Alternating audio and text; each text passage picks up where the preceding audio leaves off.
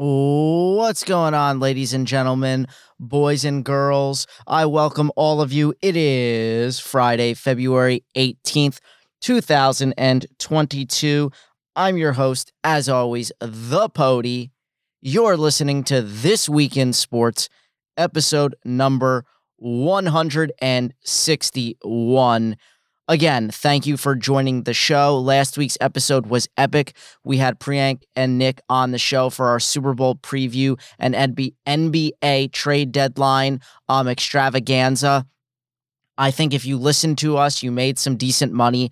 I'm pretty sure that I called that Super Bowl coming down to the wire. I was a little weary of the 3.5, 4-point hook there, but I think I said this game could come down to a last-second score and be a 3-point game, and sure enough, the Rams win it 23-20. There's been a lot that's gone on since the Super Bowl, so I don't really want to harp on that game per se, just because we all know by now the Rams won it. They went down. That final drive, Stafford hit Cooper Kupp. Eli Apple got torched both on the field, both off the field, on Twitter, Instagram, you name it. He got, he took the brunt of it.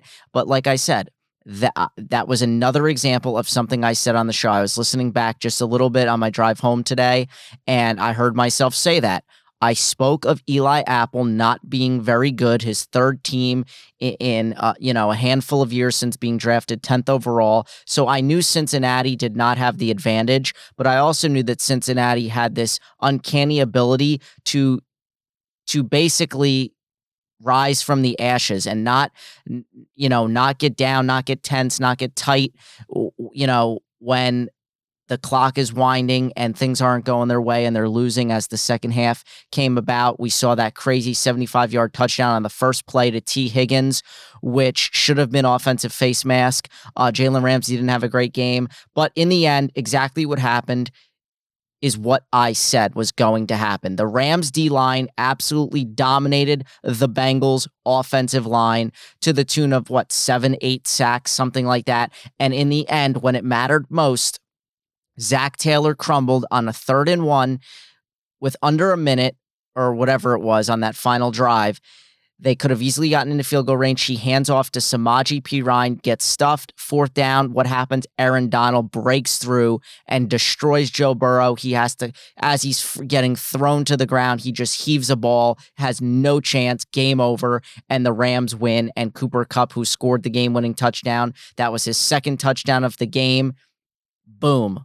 Your MVP of the Super Bowl. I did think it was a little lame that Stafford, Kupp, and Aaron Donald chose to go to Disneyland instead of Disney World. Like, doesn't everybody that wins MVP and, the Super Bowl winning players, don't they usually go to Disney World? I know they're in California there, so that's probably why they went to Disneyland instead. But, oh, come on, that was rough. But anyway, yeah, so that's exactly how your Super Bowl went. And you know what? Guess what? Jags are on the clock, okay? So now we can actually start this podcast and get into the nitty-gritty of what's gone on since the Super Bowl. So let's go.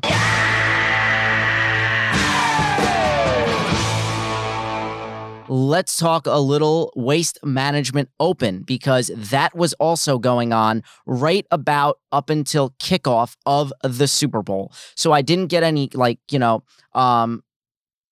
cool bets off for the Super Bowl, your cool props, your coin toss, any of that. I did see the coin toss was heads. They called tails. It landed on heads. If I'm betting heads every time. Ask Priyank. It's all I take in Madden. I never choose tails. We just played the other day. I actually went to overtime against him, scored with 0 seconds left. Thought about going for 2, but I was like, let's just go to overtime because I usually win the coin toss. I chose heads, did not win the coin toss, but I was able to pick him off in overtime, and I ended up winning the game anyway. But I always choose heads. My brother bet on heads, and one of my coworkers bet on heads. They both won those bets.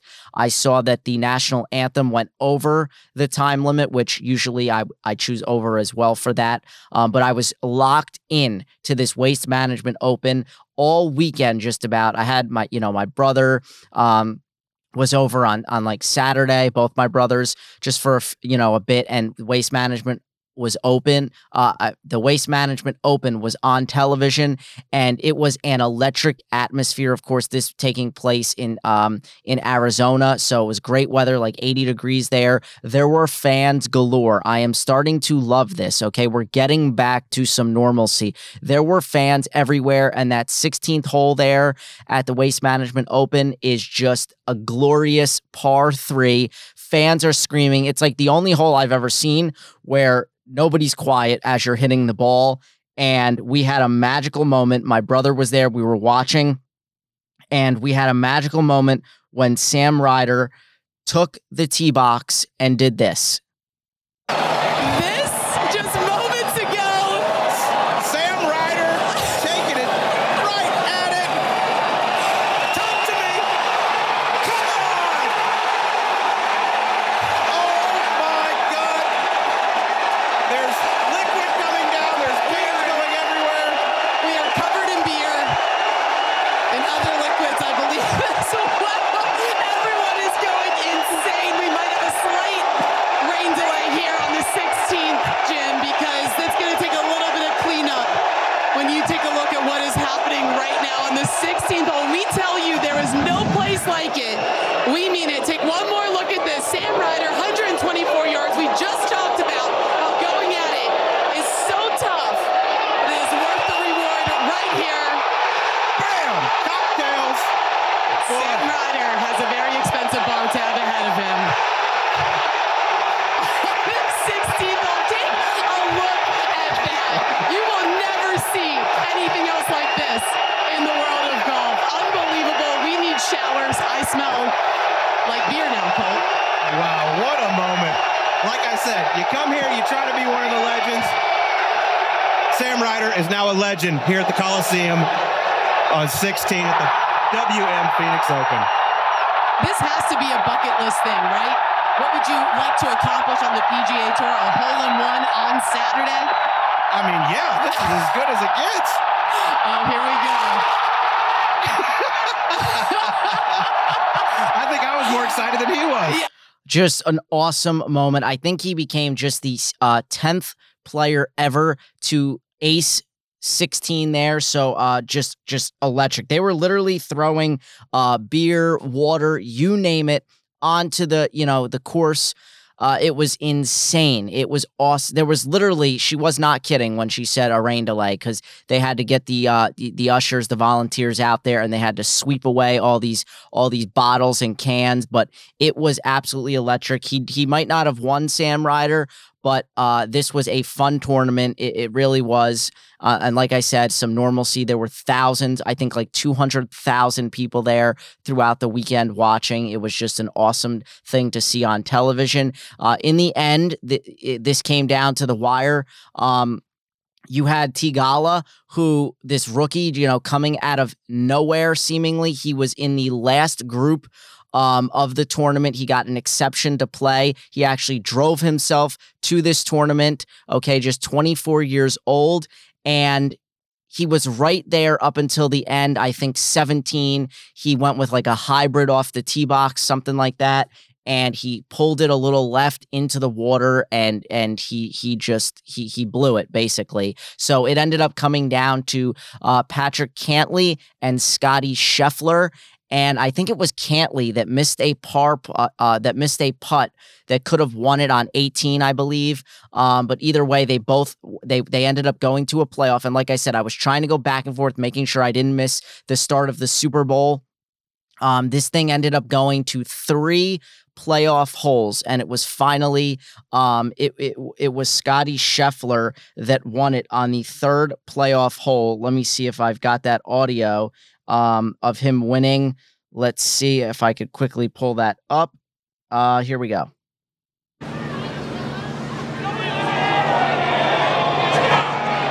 Maybe one more right here. Ted Scott and Scotty Scheffler figured it out.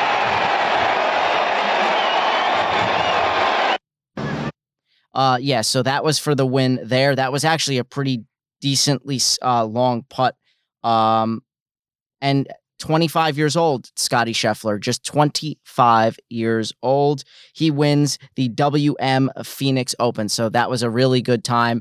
We're getting into that time of year, like golf is starting to take off. I cannot wait to get back out on the course. I haven't played in a while. My dad's been trying to get out there on and off, when he can. He's nuts. He plays, in these ridiculously 30-degree, days, snow on the ground, sand traps, hard as a rock.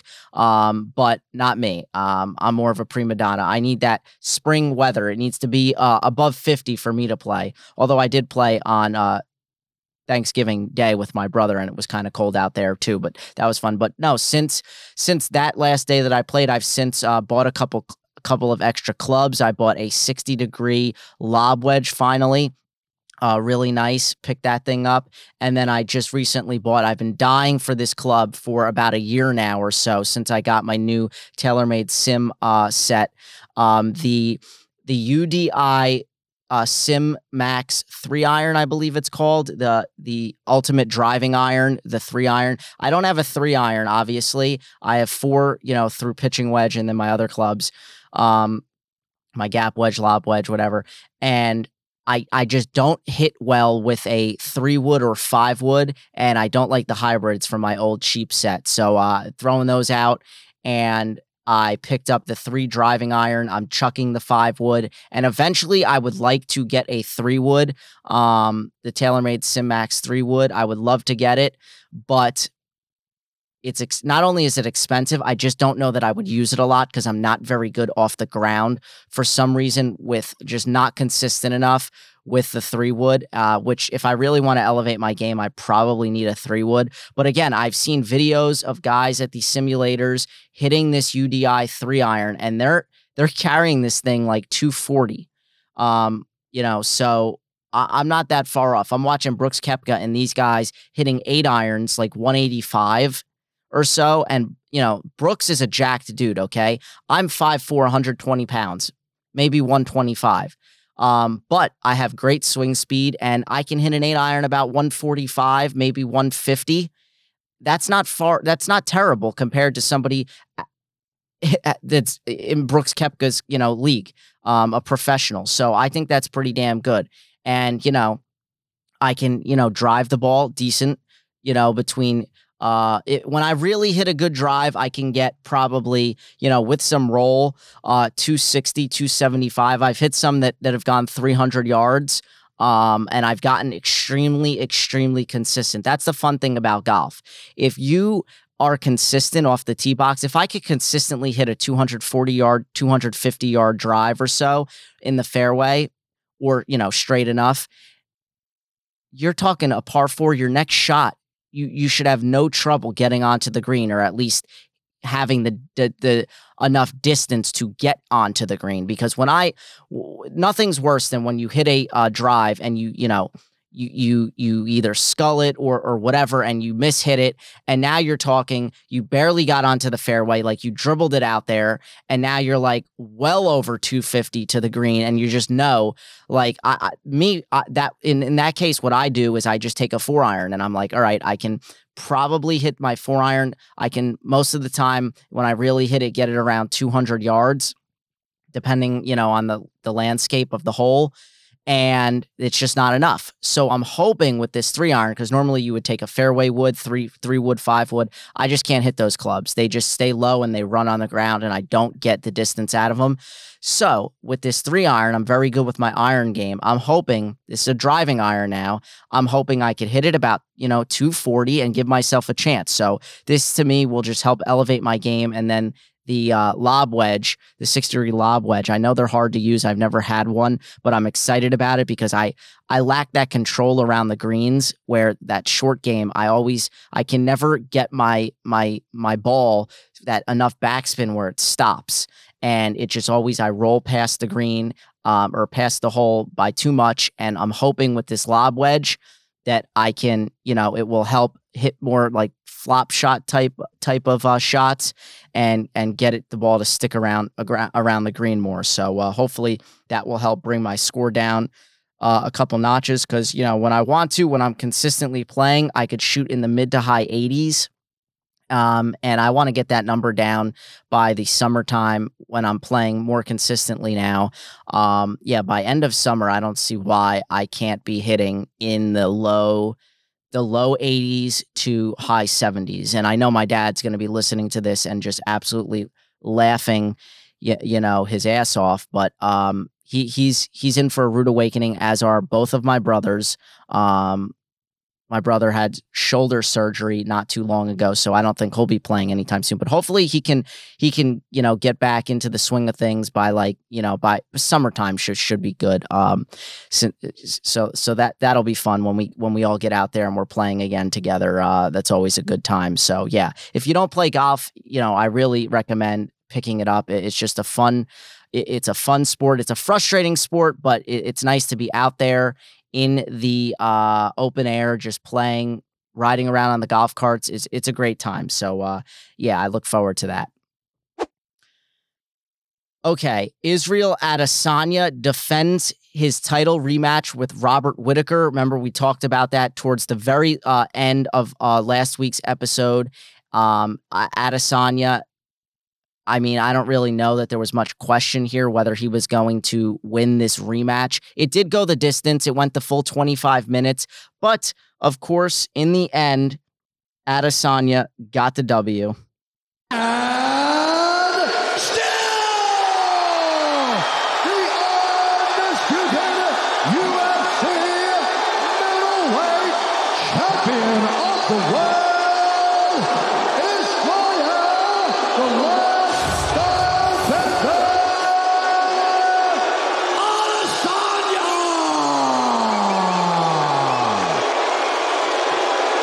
I mean, is anybody better than Bruce Buffer?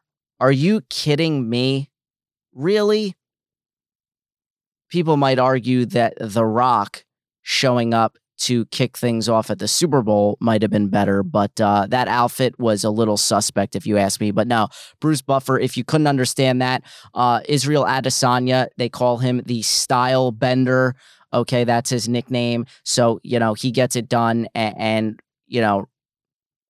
defends the title there. We've got to jump over to the NBA, and I've got to give you, I've got to, bow down to the new king of the NBA mid-range right now. Nobody realizes what's going on. People are talking about Jokic, the reigning MVP. They're talking about him repeating and winning his second MVP in a row. And then they're talking about Joel Embiid, the renaissance year he's having.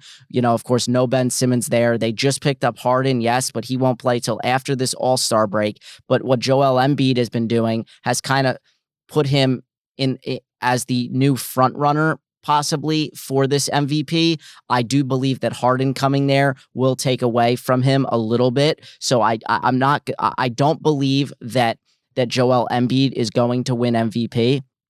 But there's one guy that if you're not really closely enough paying attention, you're missing it. And he is setting the world on fire, and he's setting NBA records. Never been done before in the association, okay? And that is my man, DeMar DeRozan, okay? This man has been on a few teams now. Okay, he went to San Antonio and was kind of the lone wolf over there. That team wasn't that good, and so you really didn't pay attention or really see what he was doing. But my goodness, since he has come over to Chicago, since the Chicago Bulls have revamped, retooled, and reloaded this team with cats like Zach LaVine, with just guys, Zach LaVine, of course, he's been hurt the last bunch of games and whatnot, but they have retooled this team, DeMar DeRozan, Zach LaVine, and they've basically got a big three with Vucevic as well, who's on my fantasy team, who is the 10th, ladies and gentlemen, the 10th ranked player in fantasy basketball, and I got him in like the second or third round. Just absolutely amazing value.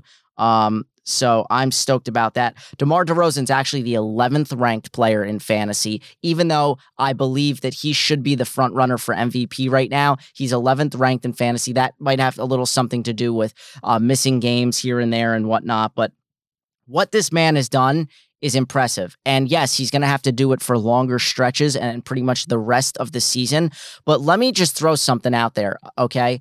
DeMar DeRozan, just the other day, right, their last game before the All-Star break, because we're at the All-Star break now, the Celebrity All-Star game. I was watching that while eating dinner a couple hours ago. It was absolutely horrible to watch on television. But I'll get to that later. Anyway, look, DeMar DeRozan, final game before the All-Star break. His 7th straight DeMar DeRozan game. is a small forward for the Bulls. Okay, I have no idea why Siri was just activated. But anyway, DeMar DeRozan just poured in his 7th straight game. Listen to this, 7th straight game with 35 points while shooting 50% or better from the field. Oh my God. Not only is it the longest streak in Bulls history, ladies and gentlemen, Michael Jordan played for this franchise, and this is now the longest streak in franchise history. It is also the longest streak in NBA history. He just passed the great Wilt Chamberlain, who had 6 straight games of 35 or more on 50% or better shooting from the field. Just absolutely redonkulous. And it gets better. It gets better. My man, DeMar DeRozan, has made 259 mid-range shots this season. That is by far number 1 in the NBA.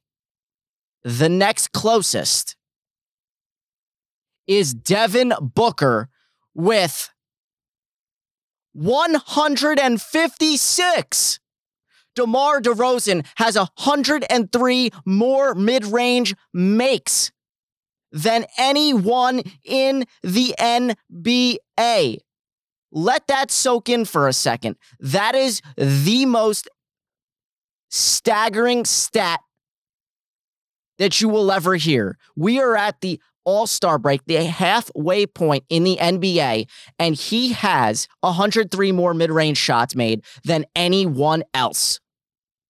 He's on pace to make the most mid-range shots by a non-big since Kobe Bean Bryant in the 05-06 season. Mic drop moment right there, ladies and gentlemen. It's unbelievable how this man is getting no love for MVP. Watch out in the second half of this season, because the Chicago Bulls are tied with Miami Heat atop the Eastern Conference.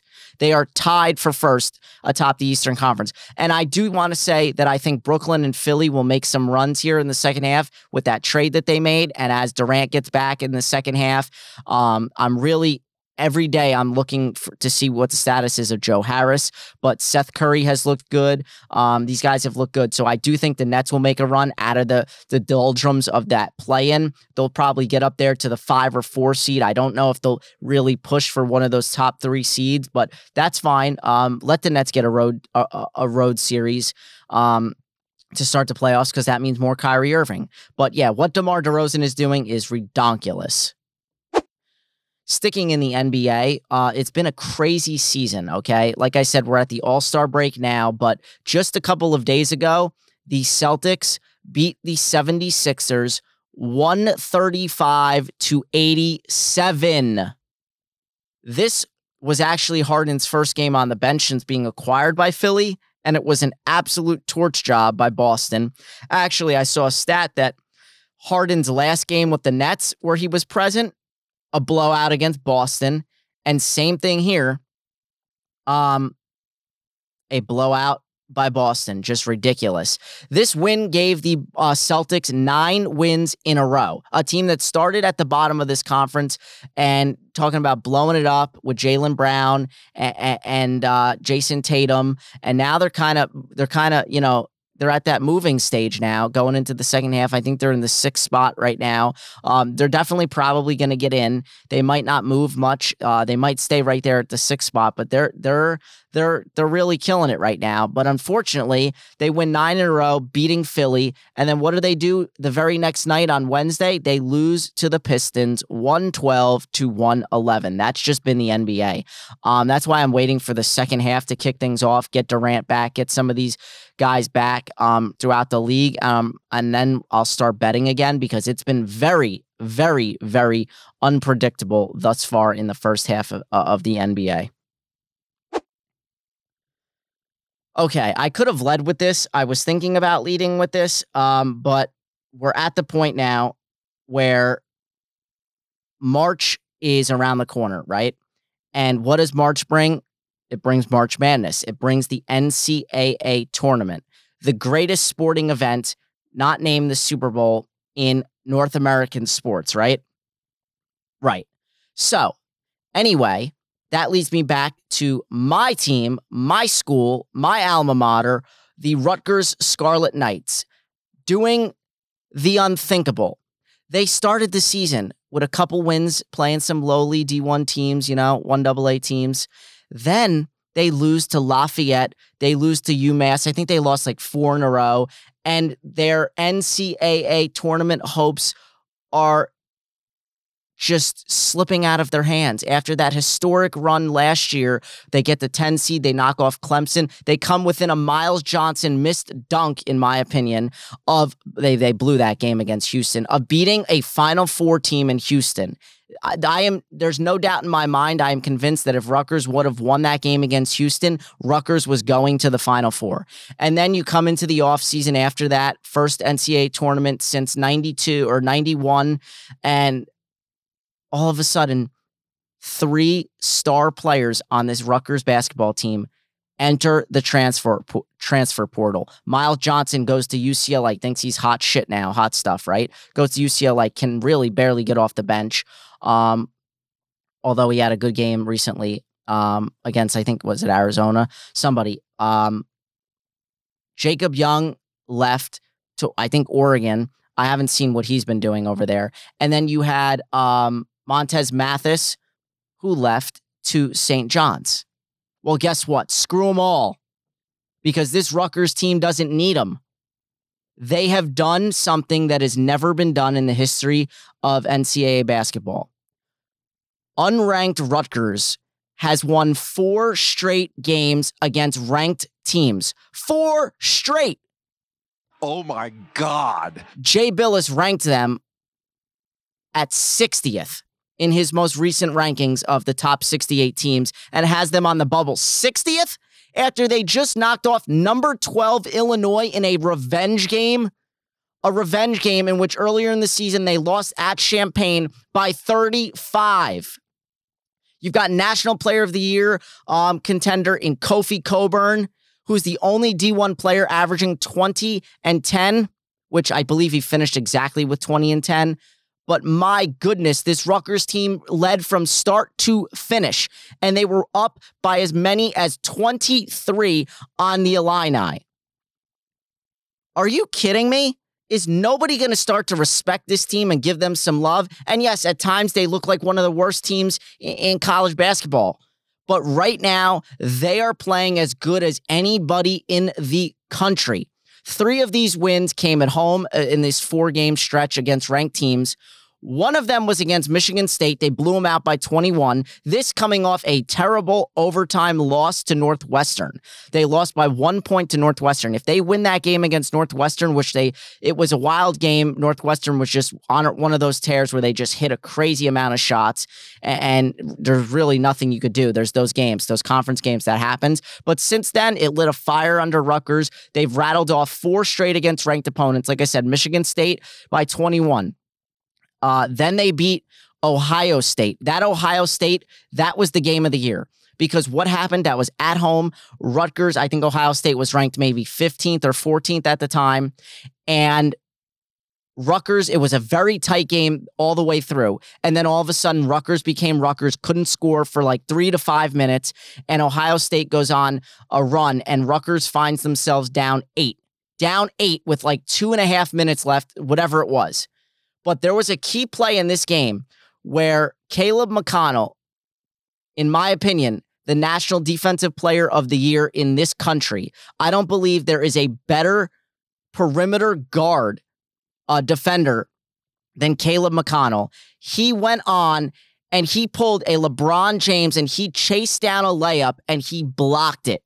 And what did Rutgers do? They go on a 10-0 run and win the game by 2 and finish it with, I think, a block in the corner on a 3. And they beat Ohio State for their second straight road victory. I could not believe that they won that game. So I'm like, all right, 2 in a row. That's pretty good, right? You know, you can't complain with 2 in a row against ranked teams. So, I always check, like, is Rutgers, are they going to be ranked soon? Well, then they played at Wisconsin. And everybody knows, if you follow college basketball, Rutgers' Achilles heel. They did it last year. They got into the tournament despite that albatross of not being able to win on the road. Rutgers went to then number 14 Wisconsin. And again, they went on a late run in a close game, and they beat the Badgers 73-65. I mean, incredible. Incredible. They get a huge road win. It's unbelievable. And then, of course, they come back home, and I knew this was the revenge game. We've beaten Illinois before when they're ranked highly with Ayo Dosunmu and Kofi and all these guys. And literally, this game was not close until the very end. When Illinois was desperate, they cut it to like 9 a couple times, and you thought like, oh God, Rutgers is blowing this. I will say, with about 2.5 minutes left, there was an inbounds to Ron Harper. He stood still instead of going to get the ball. The defender came from behind and swatted it out, and they stole the ball. Luckily, they missed the layup, but Ron Harper Jr. got his hand jammed. I thought he probably dislocated a finger or something. His status for Sunday against Purdue is in question, and that scares me because if he doesn't play, granted, at times he disappears too, but his size, his physicality, if he doesn't play, Rutgers is probably dead in the water. They've already beat Purdue. We beat them when they were number 1. It was the first time they were ever number 1, and Harper was the one that hit that half-court shot buzzer beater to win the game. But we've got to go to Mackey Arena on Sunday. I think it's a 5 or 5:30 start. And if we don't have him, we're probably dead in the water, and the streak ends at 5. I so desperately want to win that game because if we then win 5 straight against ranked teams, there is no doubt Rutgers should be ranked. And I'll go as far as to say they should not only be ranked, they should be ranked in the top 10 or top 15 at least. They should not be number 25. That's ridiculous. And for Jay Billis to put them at 60 and then put a Northwestern team that's like 12-12 at number 61, those rankings are a joke. I'm sorry, they're a joke. Absolute joke. But yeah, that would be amazing. Then Rutgers has a tall order. They have to then play Michigan at Michigan. And Michigan's been on a surge of late. Michigan themselves just actually knocked off somebody. Who did they just knock off? Michigan just knocked off Iowa, who Iowa I think is absolutely overrated and horrible. Rutgers held them to like 46 points. They play Michigan. Then they're at home against Wisconsin, at Indiana, and they finish up against Penn State at home. Now, Penn State, they lost to earlier in the season. That was a very bad game. But this Rutgers team, the stretch they're on right now, nothing from earlier in the season matters. What they're doing right now is playing as good or better than any team in the country. And it's funny because every game they play, me and my dad are like questioning, like, Iowa, my God, we were at that game. How is Iowa so bad? These don't even look like D1 players. And then you realize the next game, Iowa scoring 80, 90 points again. And then Illinois averaging like 80 points a game, and Rutgers holds them well below their average to 59. I mean, I'm starting to believe that it's Rutgers' legitimate defense led by Caleb McConnell, who has 18 or now 19 more steals than any other player in the Big Ten. He's your clear-cut defensive player of the year in the Big Ten for sure. Rutgers is basically a game out of first place in the Big Ten. If they beat Purdue, they are basically half a game out in the conference. Rutgers sitting at 10-5. They're 5th in the conference right now. Yeah, 5th in the conference. They're half a game basically, or a game behind Ohio State. Of course, we already beat them. So, if they are to lose and we win, if we win this game, we're 11-5. Illinois and Wisconsin are 11-4, and Purdue is 12-4. So we win this game, we're basically right there, a game behind or half a game out. This is literally within grasp. Rutgers could win the Big Ten. I can't believe I'm saying that, but it's a serious possibility. I don't know how that they go about doing it. It's just a gauntlet of teams, one after the other after the other. It's 6 straight ranked games that they're going to be playing, or this will be 5, and then they play Michigan, who's not ranked, and then they have Wisconsin again. But wow, they've got to win at least 2 more. To probably, secure themselves a bid into this tournament. I'd like to see them get better than a 10 seed. They got the 10 seed last year. The 10-7 is always a fun matchup, but I'd like to see them do a little bit better than that. And we'll see what happens in the Big Ten tournament. This is a wide open conference this year. I think that the transfer portal has kind of ruined college basketball, but at the same time, I wouldn't say ruined it. I would say it evened the playing field, because now there's no clear-cut favorite in the Big Ten or some of these other conferences. So it's a more wide open field. And yeah, Rutgers playing their best basketball of the season, and it's been extremely fun, and it's been exciting, and I can't wait for Sunday, 5 o'clock or 5:30, whatever it is, and I'm all for it. So I'm excited. And if you're not watching Rutgers basketball, tune in on Sunday and watch, because they are a fun team to watch and to root for right now. So yeah, let's go Scarlet Knights. Okay. What was this? Wednesday night was this Rutgers game? Yeah. So Wednesday night, probably the greatest night in my life, or one of the greatest nights in my basketball life. And what I mean by that is, not only did Rutgers become the first unranked team ever to knock off 4 straight ranked teams, I had the pleasure of, I was streaming the Nets and Knicks game on my iPad. Now, we all know the Nets had lost 11, 12 games in a row before finally beating the Kings. And I wanted to bet that game. I really did. I called it. I said Nets plus 145. It was a good bet. So anyway, they finally get over the hump. Seth Curry, Drummond, they brought some life there. They were good. They get that win. Now they're playing the Knicks. And I was not paying attention to this game. I'm like, I don't care about this game. Just get me to the All-Star break. It's fine, whatever. I know it's the Knicks. This is probably Knicks fans' Super Bowl. They want this win so badly because of how, pathetic their team has been this season. After going from the 4 seed to now, what are they, the 12th seed? And they're out of the play-in. They are a terrible team, proving that last year was just an anomaly.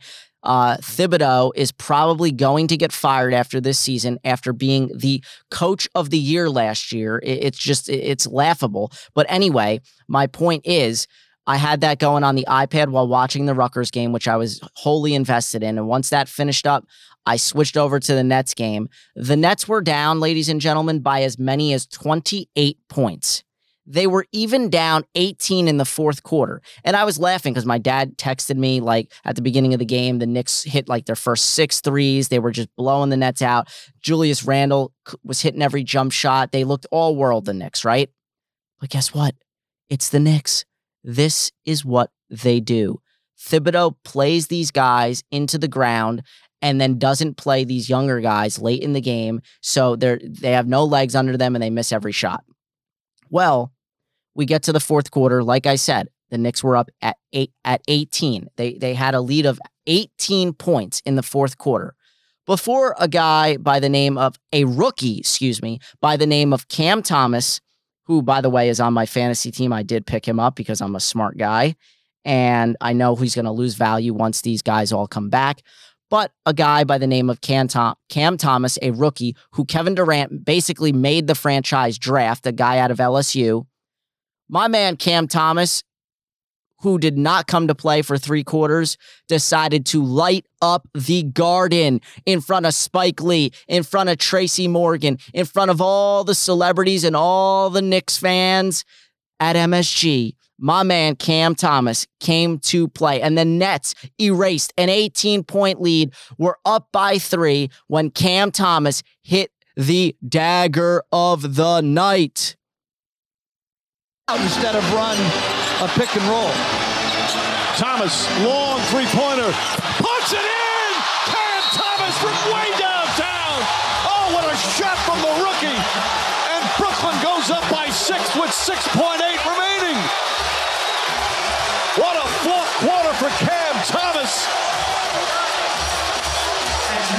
And the pain for the Knicks fans here at Madison Square Garden. 16 points for Thomas in the final period. The young fella got it going. They flattened it out 1-4. No pick and roll, just you and me. Cam, flat out getting it done. Putting on a clinic in the fourth quarter, putting his team on his back and making every right play. Mama, there goes that man. Again, he was 2 for 11.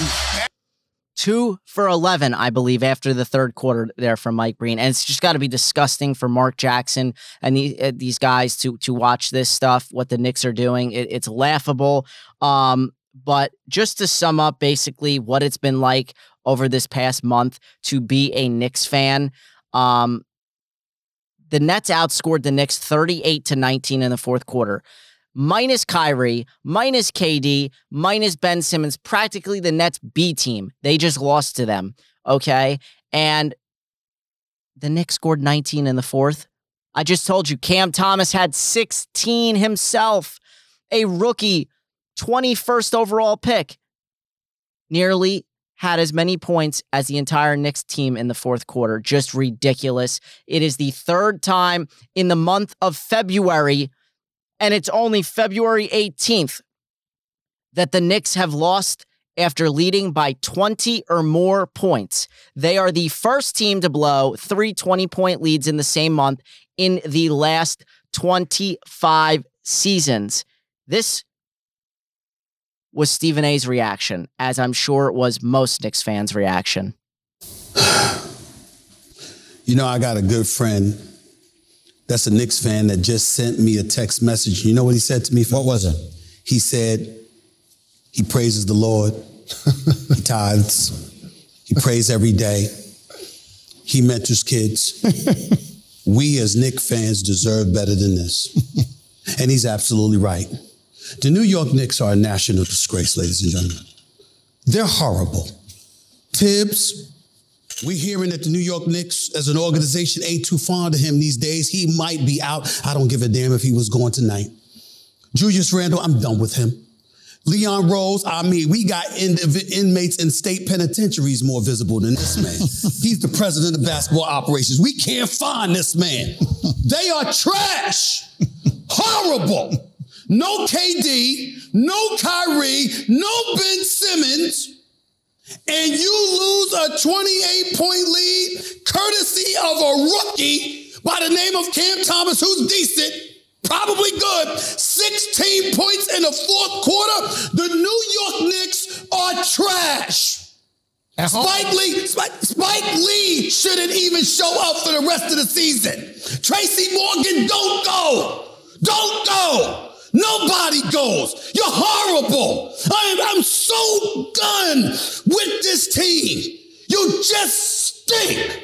All the excuses. Brooke, I am officially embarrassed that there is video out of me last year talking about New York stand-up. Oh, well. I am embarrassed. I'm not finished, Jalen. This is a disgrace.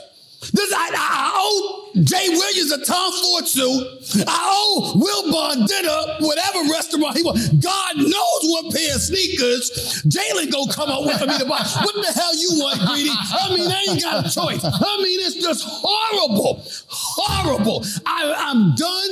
I wish Knicks fans boycott this team. I'm just sick of it. You lose to the Oklahoma City Thunder in double overtime. You giving up 20-point leads like it's going out of style. And then tonight, with KD and Ben Simmons in street clothes, doing number high-fiving cats. This team, led by a rookie named Cam Thomas, comes back on y'all and erases a 28-point. I am done. I don't want to go to the Garden. I don't even want to drive by the Garden. I'm sick of this team. I'm done. Done. There you have it. A sickened Stephen A. Smith. And that's why he's so great, because he just brings the energy. But he is literally every Knicks fan. I'm here in the tri-state. I listen to sports talk radio. They call up. They're talking like the main focal points now is it's Thibodeau is starting to, his seat is getting hot. Everyone wants to blame Thibodeau. But here's the deal. He didn't want Kemba Walker. He didn't want Evan Fournier. He didn't want Cam Reddish. But this is what happens when you are the head coach. The blame is going to be squarely on you. Where is Leon Rose? He was the one brought in here as what, GM or president of basketball ops, whatever. This man has not come out and said a word. They did not make a single trade. Oh, they got Cam Reddish. They didn't make a real trade at the deadline. They didn't try to dump Julius Randle's contract when he's been, not talking to the media and hostile to the fans and this and that. Oh, yeah, sure, he's played some good basketball over the last couple of weeks or whatever heading into this All-Star break. Give me a break. This team is a free fall, and I just love every minute of it. It could not have been a better night on Wednesday watching my Brooklyn Nets, led by rookie Cam Thomas, come all the way back down 28 and beat the New York Knicks. Just glorious. Let's real quick jump to one quick point from baseball. Just ridiculous. Juan Soto, it came out that just before the lockout, I believe, that he turned down a 13-year, $350 million contract extension. It's disgusting. I heard that it's all up to the agent. The agent is doing all this, blah, blah, blah, blah, blah. Are you kidding me? What is going on? Who turns down that amount of money? What do you want? You want Patrick Mahomes money? $500 million? It's ridiculous. I know he's one of the top 5 probably best players in baseball. He's still very young. But really? Really? $350 million? It's laughable. I mean, sure, granted, everybody is saying that in 2 years, in 2024, when he reaches free agency, I think he'll be 26, that he can get a lot more. Everybody's saying Steve Cohen, the Mets, he's going to come to the Mets and get a $500 million contract. That's all well and good, but that's called taking a gamble on yourself. I have seen many, many times where that does not work. For example, a guy by the name of Ronald Acuna Jr., okay, he's had some bad injuries so far in his career, but again, another young guy, one of the best players in baseball, phenomenal talent. He signed an 8-year, $110 million contract. You think he's kicking himself right now because he saw these guys starting to get $300+ million contracts? The Corey Seagers of the world, the Mike Trouts of the world, the Manny Machados of the world, right? And he settled for 110. Why? Because he wanted stability. And let's be real. Who's gonna spend $100 million in their lifetime? I mean, really, if you have to be that gaudy and spend that kind of money, you're doing something wrong. So let's not be too greedy here, because this could come back to bite him in the face if he has a bad injury. If something happens, he could have just cost himself a whole lot of money. Like, for example, Dennis Schroeder in the NBA. This man took a gamble on himself, decided to test the free agent market when the Los Angeles Lakers were guaranteeing him, 4 years and $80 million. This man signed a 1-year deal in the end with the Celtics for a couple mil, and then they ended up dumping him anyway midway through the season. Oh, God. You don't want to be Dennis Schroeder in this situation. Just saying. Okay, back to the NBA. Rookie Josh Giddey, you probably don't know him. I've spoken of him briefly before on the show. Became the second rookie in NBA history to record 3 straight triple-doubles, the other being Oscar Robertson. Giddey poured in 17 points, 10 rebounds, and 10 assists in the Thunder's 114-106 loss to the Spurs on Wednesday. Okay, back to baseball real quick. Sorry, I'm jumping around a little bit here. But if you have not been paying attention this week, the trial in the Eric Kay trial in regard to the death of Los Angeles Angels pitcher Tyler Skaggs from a few years back, that trial is commencing. A jury found Eric Kay, who was the former Angels communications director, guilty yesterday on 2 felony counts in connection to the drug-related death of Tyler Skaggs in July of 2019 in that Arlington, Texas hotel room. Just 27 years old, I believe. Kay faces a minimum 20 years in prison. That is rough. That is really rough. But if you haven't followed this trial, it's been extremely explosive. You had former players, including Matt Harvey, take the stand and testify in exchange for immunity. Harvey alleged that, all these players really, but it was led by Harvey, alleged that they had previously purchased oxycodone and Percocet from Kay. Harvey told jurors that he was the one that provided the Percocet, which he got from Kay, that Skaggs had in his possession the day he died. There are videos going back now. You look back when Harvey was with the Mets, 2015, they went to the World Series, the Dark Night, right, when he was at his best. He was on the mound and his nose was bleeding. He admitted throughout this trial he was a chronic cocaine user. I mean, hello, really? The Mets had no idea that this guy is just snorting coke left, right, and center. I mean, come on. Does this not reek of familiarity? Doc Gooden, I mean, Darryl Strawberry, like what are we doing here? What the Mets just look the other way when things are going good. And of course it showed because Harvey, after 2015, his career has tanked.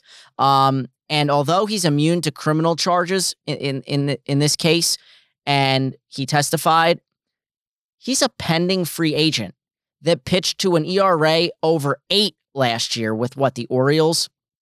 Good luck getting signed by any team once this lockout is over. Good luck, because not only that, he could also face suspension by MLB, and they probably should suspend him. It's an insane, the trial was insane. So if you haven't followed it, go check it out. I highly recommend it.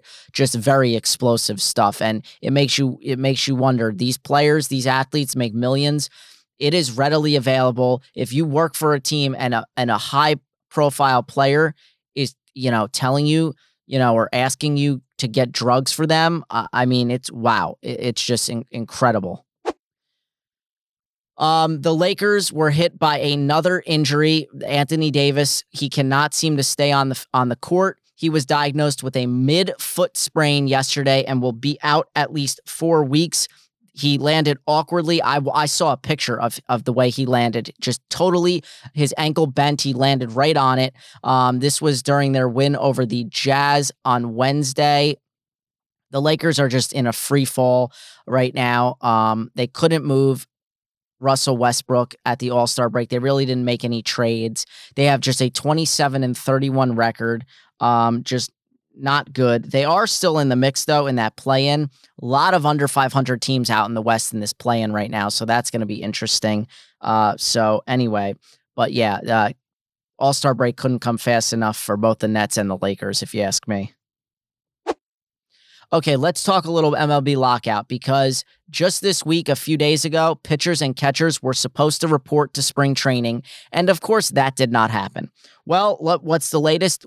MLB and the players met for a whopping 15 minutes over Zoom yesterday. This is what's going on. These negotiations are lasting mere minutes. They're all taking place over Zoom. But Jeff Passan has some light for us at the end of the tunnel. They're likely going to start meeting again soon, in person, possibly every day beginning next week. Here's what Passan had to say. Major League Baseball Players Association presented really one main economic item.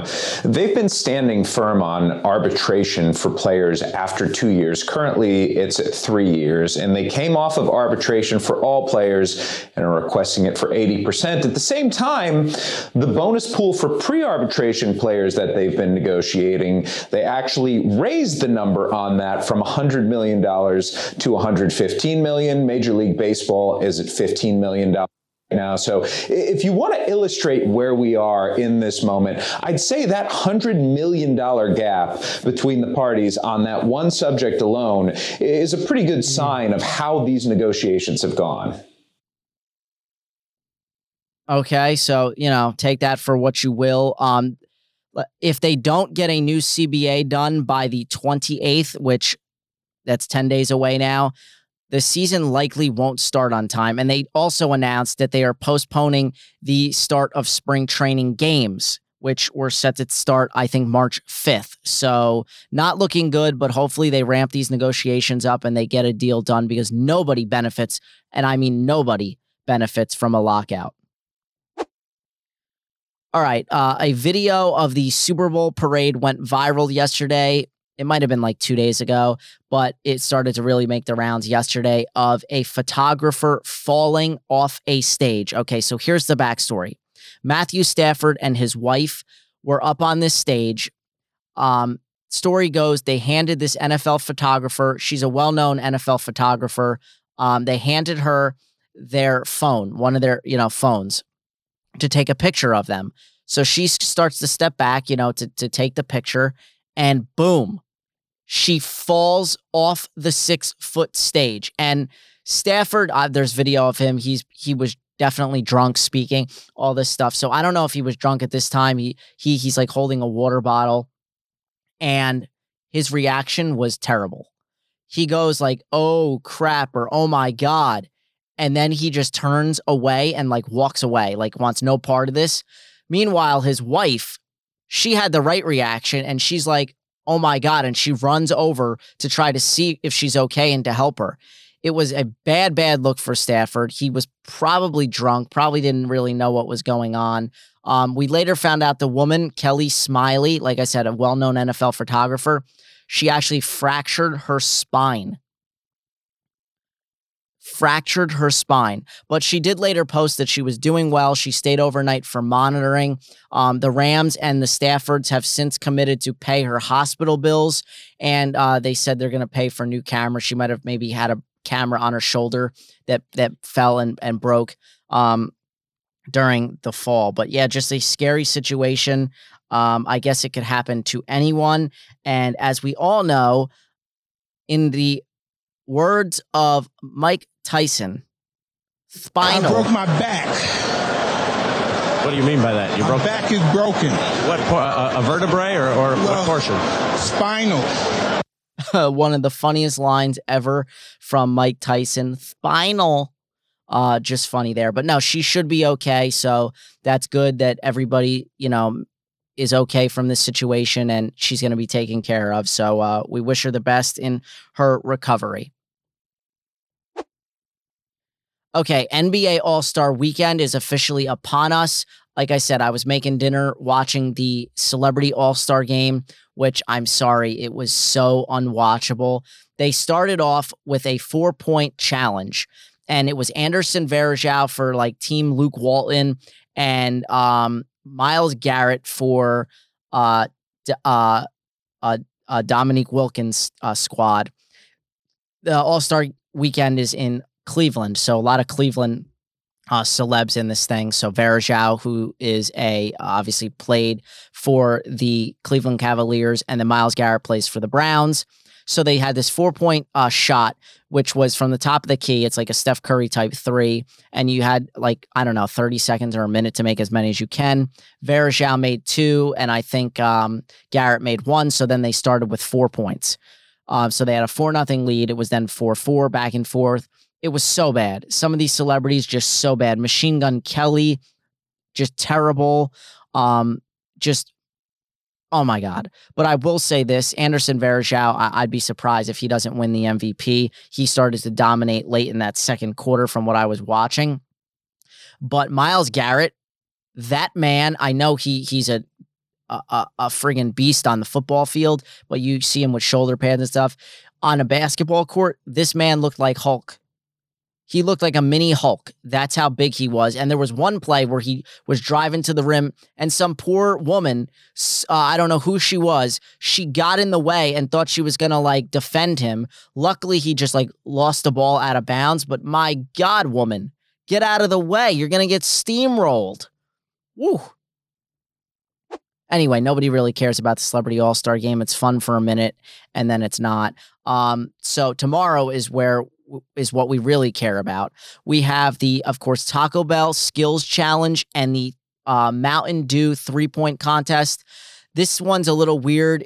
We'll start with the skills challenge. It's very unique. They've broken it down essentially into like 3 tiers or 3 teams. You've got, like I said, it's in Cleveland this year, so they decided to go with this Cavs team. You've got Jared Allen, Darius Garland, and the rookie Evan Mobley. Then there's now I don't think they're like this is like teams. I still think it's individuals competing. Don't quote me on this, but that's what I would assume. Then there's the second team, which is the Antetokounmpos. That's Alex, Giannis, and Thanasis. Giannis and Thanasis are obviously on the Bucks. Alex is a part of the Toronto Raptors G League team, if you guys didn't know that. And then finally, you have the Rooks team led by Scotty Barnes, Cade Cunningham, and Josh Giddey. Of course, after the skills challenge, like I said, comes the Mountain Dew 3-point contest. That's my favorite. Participants this year, this is a fun one because this is, I'm torn. This is anybody's to win. You have Desmond Bane, Luke Kennard, Zach LaVine, CJ McCollum, Patty Mills, the big man himself, Karl Anthony Towns, who claims to be the best big man shooter of all time. I roll there. We'll see about that. Then you've got Fred VanVleet and Trae Young. Here's what's interesting. I think a number of guys can win this. Patty Mills and Fred VanVleet are the betting favorites at plus 450 from what I saw from CBS Sports. Interesting. I'm obviously Nets guy. Patty Mills is one of the top 3-point shooters in the league right now. In fact, I don't know if he's leading in 3-point percentage. Let's see. Who's leading in 3-point percentage? At least between these guys. Let's see. 3-point percentage would go to PJ Tucker. He doesn't really count. So Luke Kennard is second, 44.8. Let's see who's next. Patty Mills is 10th at 41.9. Desmond Bane is 11th. They have the same. Towns is there, 40.9. And then the rest of the guys aren't even on this list. So what's interesting about this is I think a sneaky bet, I don't think it's sneaky actually, but Zach LaVine is interesting to me because when he gets going, he has a nice pure stroke. And I really, really want to throw some money on Zach LaVine at like plus 600. But here's the problem with Zach LaVine. This is now his, I think, 3rd time or 4th time competing in this event, and he's never once won or made the finals, but he does have the experience. So I might throw something on Zach LaVine as like the obvious choice because, come on, 3rd, 4th time's got to be the charm, right? He did come within like 1 point of making the finals one year, but he's done it in a couple years in a row. So there's Zach LaVine. I wouldn't discount like a Patty Mills just because I'm a Nets fan. I'm rooting for him. Towns is plus 1,200. It's intriguing, but he just doesn't shoot nearly enough threes as these other guys. I can't see it. But again, like I said, this is an intriguing list of competitors because I would not 1,000% be shocked if anyone wins. And I honestly have to say, Luke Kennard is a scary one. I think this guy could win. I think he's a dark horse to win this. I really do. The one guy I'll say that probably doesn't win is CJ McCollum, just because he's more of a mid-range shooter. Yes, he shoots threes and he can make them, but I just feel like he's a better mid-range shooter, and I don't foresee him winning this. Trae Young could easily win it. He's a sort of create your own shot type of guy like Steph who's won it. So again, any one of these guys can win. Your guess is as good as mine, but this is a fun one because everybody's at least plus 450. So there's very good odds on all of these guys. So you want to throw some money on a couple guys, you're going to win if one of them hits. So that should be fun. As usual. And then, of course, on Sunday, we have the All-Star game, which really doesn't do anything for me. Like I said, be watching the Rutgers game, which will transition probably into that All-Star game. And then, of course, it's President's Day weekend, so everybody should be just about off on Monday, which is a nice, needed 3-day weekend to rest and relax. So I'm looking forward to the weekend. Football's now over. The Jags are on the clock. So this should be a fun little All-Star weekend break. I can't wait. And that's pretty much all I've got. Final thoughts on this date in sports, February 18th, 1997. Scottie Pippen scores a career-high 47 points in a win against the Denver Nuggets.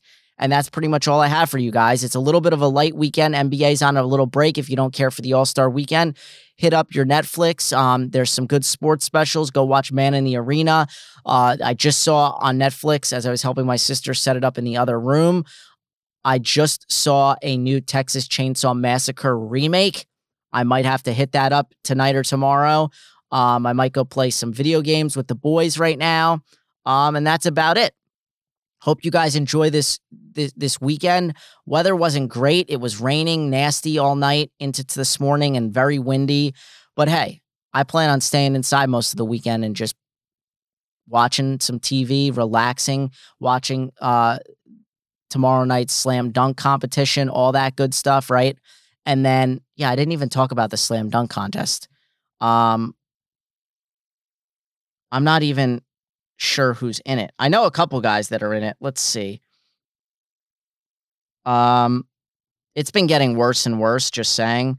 But let's see. Who's in the slam dunk? Let's see. Is Anthony Edwards in it? All right, let's see.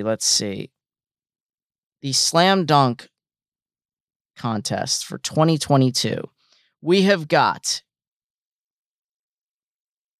Jalen Green is in it. See, this is why I didn't want to talk about it, because nobody good is in it. Jalen Green. Oh, yeah, Cole Anthony was the one I saw. Cole Anthony is a guard on the Magic, whatever. Obi Toppin is in it. I think he's a sneaky pick. I might actually throw money on Obi Toppin. Juan Toscano Anderson, this is such a bad slate of guys. I'm sorry. That's it. Jalen Green, Juan Toscano Anderson, Obi Toppin, Cole Anthony. That's it. That's who's in your slam dunk. Yeah, Obi Toppin's got to be the favorite here. Obi Toppin will win this slam dunk competition for sure. So, okay, now it wraps it up. So enjoy. Tomorrow's the night. Forget the All-Star game itself. Tomorrow is the night, the skills challenge, the 3-point contest, and the slam dunk competition. With that being said, ladies and gentlemen, enjoy the weekend. Enjoy the day off on Monday if you have it. I'm the Pody, signing off. I'll see everybody next week.